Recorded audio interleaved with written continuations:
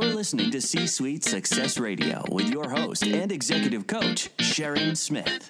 If corporate success is your goal, C-Suite Success Radio offers you informative interviews with experts that will help you shorten your learning curve and accelerate your momentum to higher achievement. C-Suite Success Radio makes it simple and easy for you to tap into the wisdom of other successful business people who know the path you're traveling. If you're ready for success in corporate America, welcome to your new home at C-Suite Success Radio.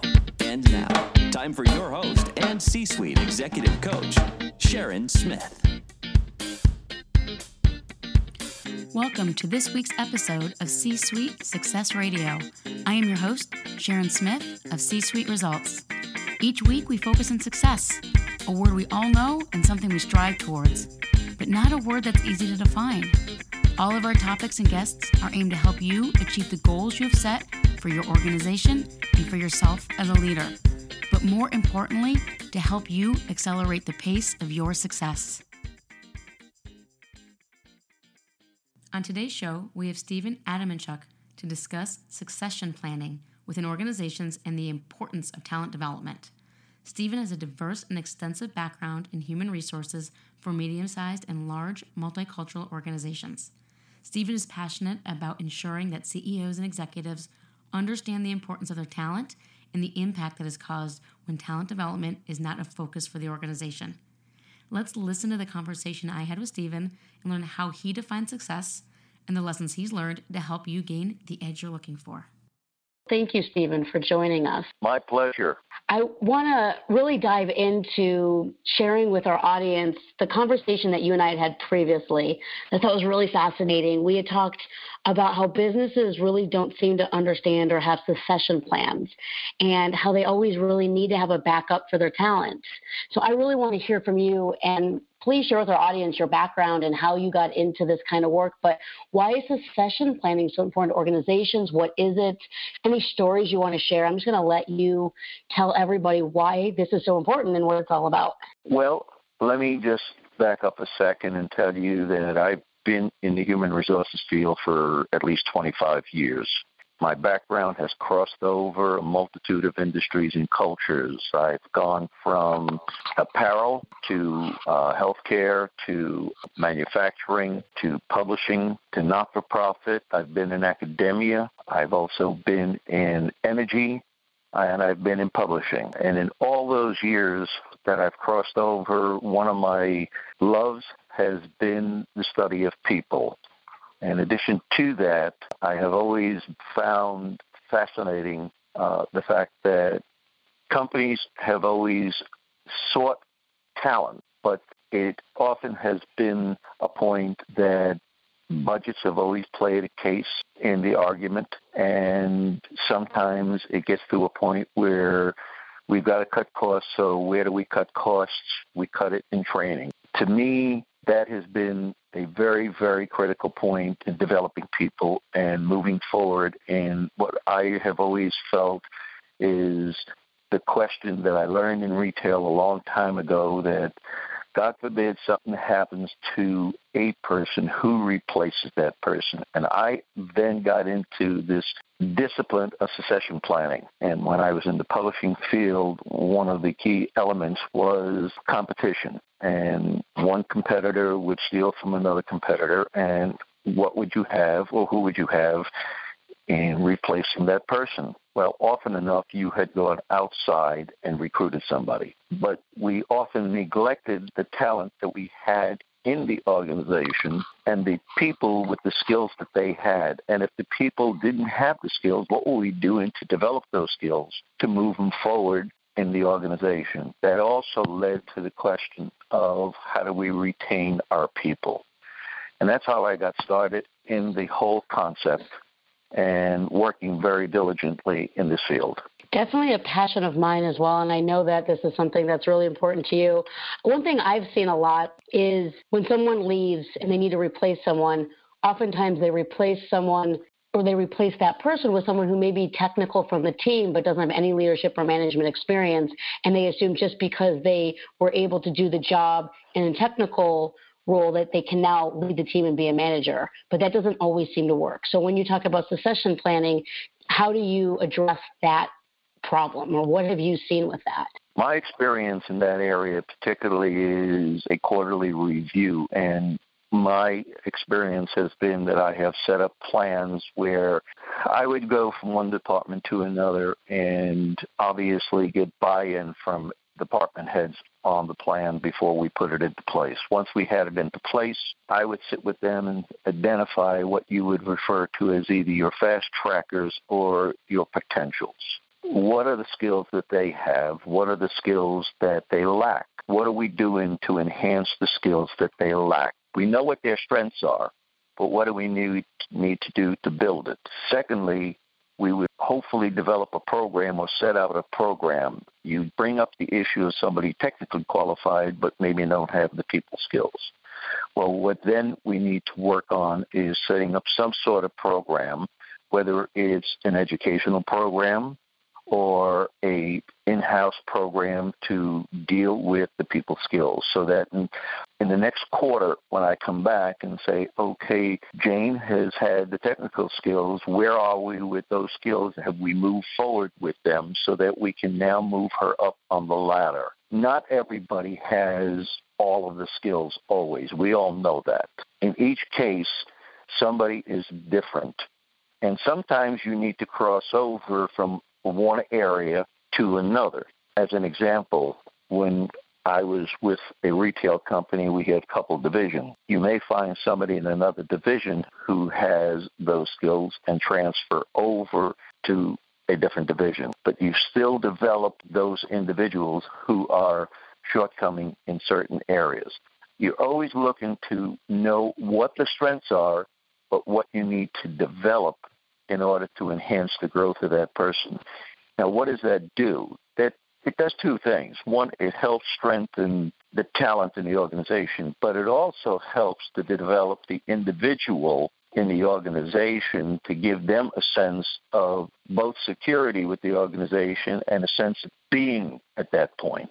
That also sounds like a great way to retain your talent, retain people by training and really giving them what they want in terms of career development and having them know that there's a path for them, there's a plan for them. There's not, if someone leaves, they're not going to just go look for someone outside.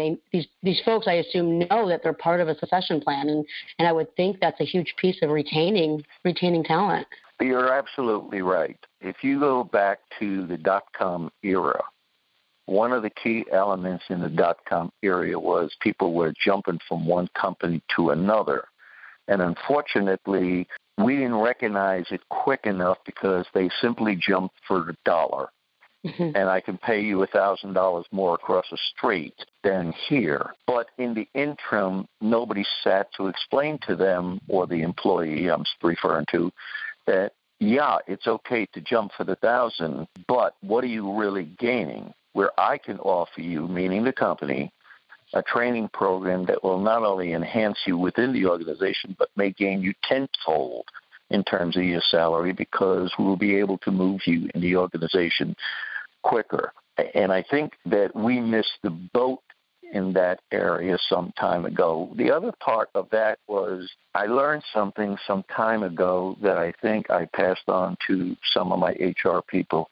You need to partner with your CFO, because they control the numbers, you're controlling the talent and the people. If you get the CFO to understand the cost of losing talent and the cost of replacing it, it automatically puts a light bulb in the CFO's head and saying, Jesus, this is a cost to the bottom line. It brings a different picture to the CFO and to the organization when you can relate numbers to loss of talent at the same time. Something I've seen, and maybe you have some experience with this or have some words of wisdom for those listening. Unfortunately, I've seen too many times where good talent leaves because of bad leadership within a department maybe, or a division or whatever, even a small team. And the only people who are left on that team or in that division or department are the people who are just the kind of mediocre C players who are just happy to come to work and get their paycheck and kind of do the bare minimum. And leadership, like up at the top, executives don't seem to see that there's this mass exodus of top talent and then look at the root cause to try and figure out what needs to change in the organization within that team so that they can stop the bleeding, so to speak. Have you experienced that also, or have you ever advised on that topic? Absolutely. I've seen it too many times. And one of the keys in succession planning is you got to start at the top. Your buy-in is your CEO, and you start with your top managers. Are they the ones who are leading the organization who have the talent to do so? If they have a shortcoming, then you need to develop their talent as well. One of the key elements there is what we call a 360. You want to know from the peers, you want to know from the subordinates what kind of leadership you're getting. It just doesn't, it flows down into the organization, but it starts at the top. You know, it's interesting because there are a ton of books out there on leadership, and anybody could pick up a book. One of the best books I've ever read on leadership is A Leadership Talent by Coase and Posner. It's awfully challenging, but it's also mind-opening to get people to understand what leadership is really about. It isn't just getting up there and saying, I'm the department head. It's motivating people. It's getting to recognize them when there are those people in a group, as you bring up and say, well, I'm here for my paycheck. Well, are you working with the team? Are you contributing? And what are you contributing? And are there things that you can help make the organization better at this point? Even if it's a department, how do you make the department better? You get everybody to participate in that, not just an individual, not just one or two individuals and single them out because everybody else feels neglected, but you do it as a group and as a team. Peer pressure gets people to work together, and you'd be surprised when you get a team to work together. Everybody kind of plays together. It isn't a one individual sport at this point. Everybody is playing together. I do a lot of reading on teams because one of my focuses is creating high-performance teams and high-performance employees and creating organizations that thrive. Detoxing corporate America, which is kind of my catchphrase that I like to use, because for my years in consulting and in government and the work I did, it was always so many toxic environments, and it was painful to get up in the morning. And by the end of it all, I really had the Sunday night blues where I was really depressed on Sunday, and it was really eating at me. And it was hard to put my finger on for a really long time. A lot of it had to do with I was just doing the wrong work for who I am. And a lot of people are good employees doing the wrong work, which makes them less good employees because they're not motivated to do that work. What, as an HR professional, what is your experience or recommendation, or what would you say to somebody to help them get, high performance teams going, or help make sure people are doing the right work for who they are and not just work that isn't for them? Well, I've often done a little exercise, and when I get a group together and I want to create a high-performance team, first of all, you need an assessment from who you're dealing with and what type of people you're dealing with, meaning if I got a group and I'm going in, I want a little background on everybody. And I'm going to go around the room and ask everybody, if you were the CEO of this company, what would you change? Now, everybody doesn't like change, but change is necessary. What would you like to do to make this company better? Or how would you suggest we do something? And I'd ask everybody in the room to participate and answer that question. Some people will have good answers, some people will not, okay? But each time somebody does that, you challenge them with that question on how and why and what can I do better. And what happens is you get the people in that group to start motivating their thinking. You start elevating the performance level because you've just tried to raise the bar, and what you've just tried to do is raise their level of thinking.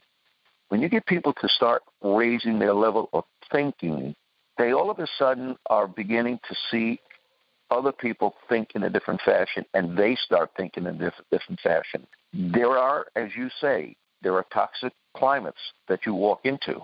And ironically, you can remove some of that toxic climate when you all of a sudden now put the least active individual in the group who doesn't even want to be there and say, you're the president of the company now. You're the CEO. You tell us how you want to achieve these goals that are set out by the board of directors as an example. You get that individual, at least maybe not to the top of the class, but if they can raise that level, 1 level or 2 levels, you're now getting the performance level raised up because the other achievers in the group will start raising their level up. Then you get a different environment in the room. I like that. That's a different assessment that I've heard than I've heard of before, but it's a very simple question. And while there may not be, all the answers might not be practical answers, but when you get everybody Absolutely. to share their answers and you get to create that space where there's no right or wrong. Like everything said here is safe and no one's going to say, oh, that's stupid. And everyone at least has an opportunity. Even the shyest person has an opportunity and is encouraged to speak. It empowers everyone to get more involved and to start thinking differently, like you were saying. Obviously, what it's doing is you're right. It's encouraging people, and there is no right and wrong. And when you start out, you say to everybody, there is no right and wrong, but you set some ground rules down saying anybody can contribute to anybody's answer, and no answer here is right or wrong. So therefore, anybody who wants to add to Mary's comment, John's comment, Dan's comment, or whatever, please contribute, because what we want to do is we want to bring this elevation up. And we want everybody to be participated of this. So nobody in the room has a magic wand, and nobody in the room here has the perfect answer. By doing that, you kind of remove those barriers from everybody who kind of like, I don't want to say anything because I'm a little afraid of what I might say. By doing that, now you've at least given everybody a little bit more confidence level. And I think sometimes when you're in a group and you're encouraging participation, that's one of the things that you've got to do is remove the lack of confidence that I can't contribute. Absolutely, and that was something I was just reading about in this book that I'm really excited about. It's called Smarter, Faster, Better by Charles Duhigg, and he's the same gentleman who wrote The Power of Habit, which I had just finished listening to in audio recently. And he's great because he goes out, he researches all this, and he's talking from how Google does it and what Google did, spent years analyzing people. They have a team that just analyzes people, which sounds fascinating. That would be an awesome job. In my opinion, I like people watching, kind of like, I think you do, not just people watching, but understanding people. And that's what they were talking about. One of the outcomes of that study was how you make sure everyone gets to participate. And I like how you started that off with kind of a simple question that has no right or wrong. And it's just, how would you do things if you were in charge? And by allowing everyone to contribute and setting those ground rules, it teaches people, and going forward in other meetings where maybe there is more at stake, or maybe they have to come up with solutions faster and important decisions, that everyone should be contributing. So it's a great starting point to create and foster that environment. I've always believed that, having been a student of people for the years that I've been in this business or in the business world, everybody has something to contribute. Yes. It becomes a matter of being able to get them to speak up and get them to participate. Not everybody is a public speaker and can get up on a platform and talk to 500 people. Some people can only talk to 2 or 3 in a small group. But if you remove that kind of uncomfortableness and get them to participate, you'll be surprised what people can contribute. It's really about getting to know the people on your team. If you're that leader, if you're the one managing a team, no matter how big, or an organization or the entire organization, it's making sure that everyone in a decision-making place knows the people that are working with them or for them, and how to interact with those people, and really understanding who people are at their deepest level, so they can have those contributions from the people who might sometimes sit back quietly observing when they've got a lot of really good stuff up in their head. Well, that gets back to my issue of being passionate about the succession planning. When you go through the exercise of saying what are their strengths, what are their weaknesses, and I hate the word weakness because it's just a word that doesn't encourage anything. But what are the areas that you can better develop in your entourage of experiences? You get to know your people better by sitting down and trying to understand who they are, what they are, and what they can contribute. When you get that sense of feeling and you get that sense of understanding, you can become a better leader at the same time, because now you know who can contribute, where they can contribute, and where others need to develop in order to contribute. Yeah, it's really brilliant. And really at the core of it, simple. It's having conversations. It's being human and having those conversations and getting out from behind our computers and our IM and our text messages and actually talking to the people we work with or work for us and getting human again. I apologize because I'm laughing. No, I can tell you're laughing in agreement, I believe. I had a boss once. He came into my office one day and he said, what is Dan doing? And I got up and I said, Raphael, I have no idea. Just come here, walk with me. And we walked down the corridor, and there in the office, he's texting, who do you think? I assume the gentleman you were talking to. His colleague in the office next to him. Yeah. He got so annoyed that he walked into his office and he said, can't you get up and go next door and talk to Mary? And it was like, oh, the light bulb went on. We have to communicate. We've got to be able to talk to each other. And by virtue of sitting behind the desk and texting somebody or emailing somebody, we're losing that sense of communication. And when we do that, we lose the expression on somebody else's face to say, Jesus, is he really saying that? Is that what he said in that thing? And we lose the sense of understanding between each other. When you walk into a room and you do a training program, as an example, one of the things you've got to do, and I do this all the time, I'm sorry if people get objectionable to it, leave your cell phones in your office, leave your laptops in your office, because I could see people, the first time I did this, wait a minute, I may get a call. What's more important? Is this training for you more important? Or is your cousin calling you about tickets for an event tonight? Tell anybody, just leave it, because here is where you're going to listen and learn something. I agree, and I'm glad you brought it up. I mean, it's my rule of thumb. If I'm on the phone or in a meeting with a client, that's my rule of thumb. It's like, my phone's away because I respect our time together. I expect the same from you. If you're on the phone with me, please, my email is down. Please keep yours down, because it's distracting. There's no such thing as multitasking, and that's a conversation for another day that I could speak forever about, because it's not real. It's not a plus. It's not a bonus to having your employees be able to multitask. And I've experienced too much of the same thing, where someone would IM me from down the cubicle hall, and I was just shocked. I'm like, I'm right here. Why are you messaging me? Why aren't you just getting up? Or people would IM me from a couple floors away, fine, but they could have just picked up the phone. I didn't expect them at my desk, but I would pick up the phone and just answer their question on the phone because it was faster. You take more time to type out the question and answer than you would to pick up the phone and ask the question. The irony of that story is it's a personal thing.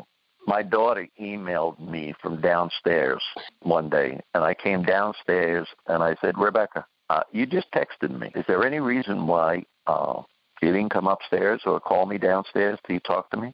Oh, it was easier for me, Dad. I says, really? And she just looked at me in befuddlement and couldn't understand why I said that. You know, what's funny, Stephen, is we all are sitting here going, oh, yes, kids these days. But it's not. It's the adults in the office. It's the boomers. Yep. It's the Generation Xers and Y. Everybody is now doing this. So a lot of us roll our eyes and say, oh, those millennials, they don't know how to communicate. But then at the end of the day, all we see in offices are people doing this exact same thing, and they are not the millennials that are guilty of doing it. So I'm glad we're having this conversation. Yeah, it's the truth. We can blame the millennials. We can blame the X generations. We can blame. It's easy to blame everybody, but everybody is a participant in this issue. So for those of you listening out there today, put down the phone when you're done listening. Not till you're done. Absolutely. And get back to work and call people. I mean, with great productivity tools, there's so many great productivity tools out there, but when we don't use them for productivity and we use them for communication or to hide behind communication, and I call it keyboard confidence, when you can say something in the email that you would never say to someone's face or even over the phone, it's time to think twice about what you're saying and how you're saying it. So it's time to bring bring a human back into human resources a little bit. Absolutely. I totally agree with that statement. I want to switch gears a little bit. I always love asking my guests just I call it a simple question, but I think a lot of people don't stop to ask themselves this question, and they use a definition that has been given to them by society or by family. And I want to know how you define success, Stephen. That's a good question, and I thought how many times on how to deal with the question of success. And to me, it's been very, very simple. Everybody tells you to write down your goals and so forth. And you can have business goals, you can have personal goals, and no matter what goal you have. But to me, it's always been fulfilling the goal, but being happy. And if you're not happy at whatever goal you succeed at or you put down, to me, unless you're happy at what you've succeeded in, and when I say succeeded, it means accomplishing what you set out to do, whether it's getting an education, getting a better job, earning a little bit more, it's saving for something that you wanted to save for, but it's making you happy at the same time. I love that definition because I think too many people spend years going after what they think they're supposed to be going after and climbing the ladder and doing the career thing, and that's fine and that's wonderful, especially if you're doing work that you want to be doing. But then you get to a point where you have all the money and the fancy cars, but if you're not happy, are you successful? And I would agree with you that that's not success if you're not happy. I've thought hard before because I've had two successful people tell me two things. It's an old adage, but it's very, very true. You can meet the people going up the ladder, or I should say you can meet the people coming down the ladder as fast as you met people going up the ladder. And the other thing that I learned a long time ago is my dad taught me a long time ago, don't ever talk down to people, talk to people. And I have learned by just those two things that not only have I had the ability to accomplish more by talking to people rather than down to people, but I've accomplished more and I've been happier in accomplishing them because as I talk to people and they buy into what I'm trying to get across, when I'm there making a success out of something, I walk away feeling real good about what I've done, and I feel good about who I've done it to, that I walk away happy. And if I don't succeed, then I'm not happy. Happiness is really such an important piece of life. I see so many people, and I live in the D.C. metro area, so traffic is just atrocious. And so many people are, getting on what we call the Beltway and going to jobs, and they are just miserable. And maybe they're making really good money, and if that's their definition of success, I will never say that they're wrong. There is no right or wrong in this. But the reason I ask my guests the definition of success for them is because what I want is for my listeners out there to understand that you get to create your own definition of success. And if your definition is the paycheck and the money and the fancy car, and that's really your definition of success, whether you're happy or not, then that's your definition of success. But if your definition of success, like you said, is happiness, for someone like myself, while I was making really good money as a traveling consultant and I was seeing really great places globally and first-class tickets and really fun stuff, I was not happy because it wasn't the right work for me because it didn't fulfill me. It didn't give me a sense of, at the end of the day, I had done something that meant something. And for me, that was important. So I wasn't happy. And with that not being happy, it didn't feel like success. And I decided to leave that behind and really reinvent and start again, which for a lot of people is very scary and very hard to do. And for me too, I'm not going to lie, it's not easy. And it can be very scary, but I'm much happier now, even making less money. And I get to meet amazing people and have these conversations. And that is such a joy for me. So I would say money is not for me a definition of success. If it is for someone listening, then there's no right or wrong in that. But find your own definition. It doesn't matter what your parents said it was, or your teachers, or your colleagues, or your spouse, or your kids. Find your definition of success and go after it, because when you're doing work that lights you up, everything around you changes. You bring up an excellent point as well, and that is that when our parents grew up, they sometimes were required to do things because things were tough and things were difficult in those days. Today, things are different, and I see the new generation of millennials coming up, and I see them taking a different viewpoint toward Thanks, Stephen. is, what the leadership is, and what they expect. I think they're looking for a bit more because they see what their parents have gone through, and they're looking for a bit more happiness in their goals. So it's encouraging to me when I get in front of a group and I see a mixture of the boomers versus the millenniums, and I try to draw a contrast between the two so that the two can see the other side. But it's very, very obvious to me that as we're going forward, and I'm glad to see it, that there is a better understanding of what makes them happy at what they do. No matter how old you are or how long you've had a certain definition of success, it's never too late to change it if it's not working for you. And that's the thing I love is if something's not working for you, figure out why and do something different. I would always ask somebody the simple question, if you're not happy doing it, why are you doing it? You know, there are simple questions to put to people, and we've kind of overlooked the simplicity of things at times. And ironically, you've got to get back to some basics before you can make the big jump up the ladder. And as we start to wrap up our call here today, you've given us some great information. You've given us some great advice that you were given by your father and other folks that you've worked with over the years. You've given us one book that you really like and your definition of success and some really great information about succession planning. Your contact information and bio will be in the show notes, so anybody who does want to reach out to you or talk with you will have that opportunity. And I want to know what have you learned that you want to share with the next generation of leaders, that those up-and-comers, whether they're millennials or maybe further along in their career, but they're still they're in the succession plan. They're the next ones coming up to take over. What is it that you've learned, or what is that one piece of advice that you want to share with them? It's a very simple piece, and it may sound corny to some of your listeners at this point. It's be patient. Nothing comes easy, but be open-minded about everything. I like it. I don't think it's corny at all. Got to be open-minded, or you're going to miss opportunities that present themselves that may not look like opportunities on their face value. When we want something, it doesn't just show up like a check in the mail. It shows up as an opportunity that we have to act upon. And if we're open-minded to things, opportunities will always show up if we're willing to act on them. So thank you for that advice. I think it's wonderful. My pleasure. It's been my pleasure. This has been great. I always love our conversations. We have a lot in common from a perspective of what really lights us up and helping people and organizations, what we find fulfilling. And I've always really enjoyed talking with you.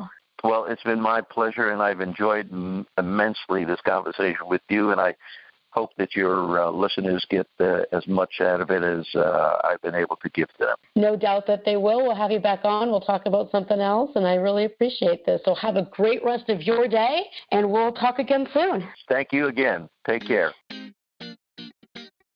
Thanks for listening today. Tune in for our next episode. And in the meantime, you can get more resources at www.c-suiteresults.com. Make it a successful day.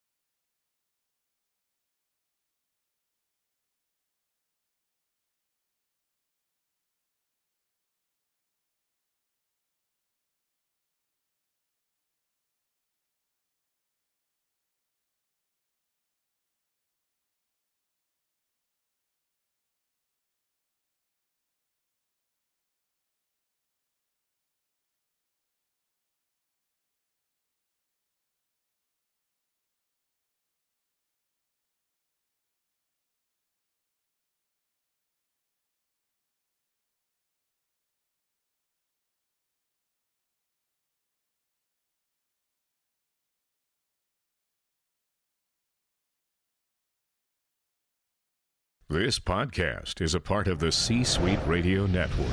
For more top business podcasts, visit c-suiteradio.com.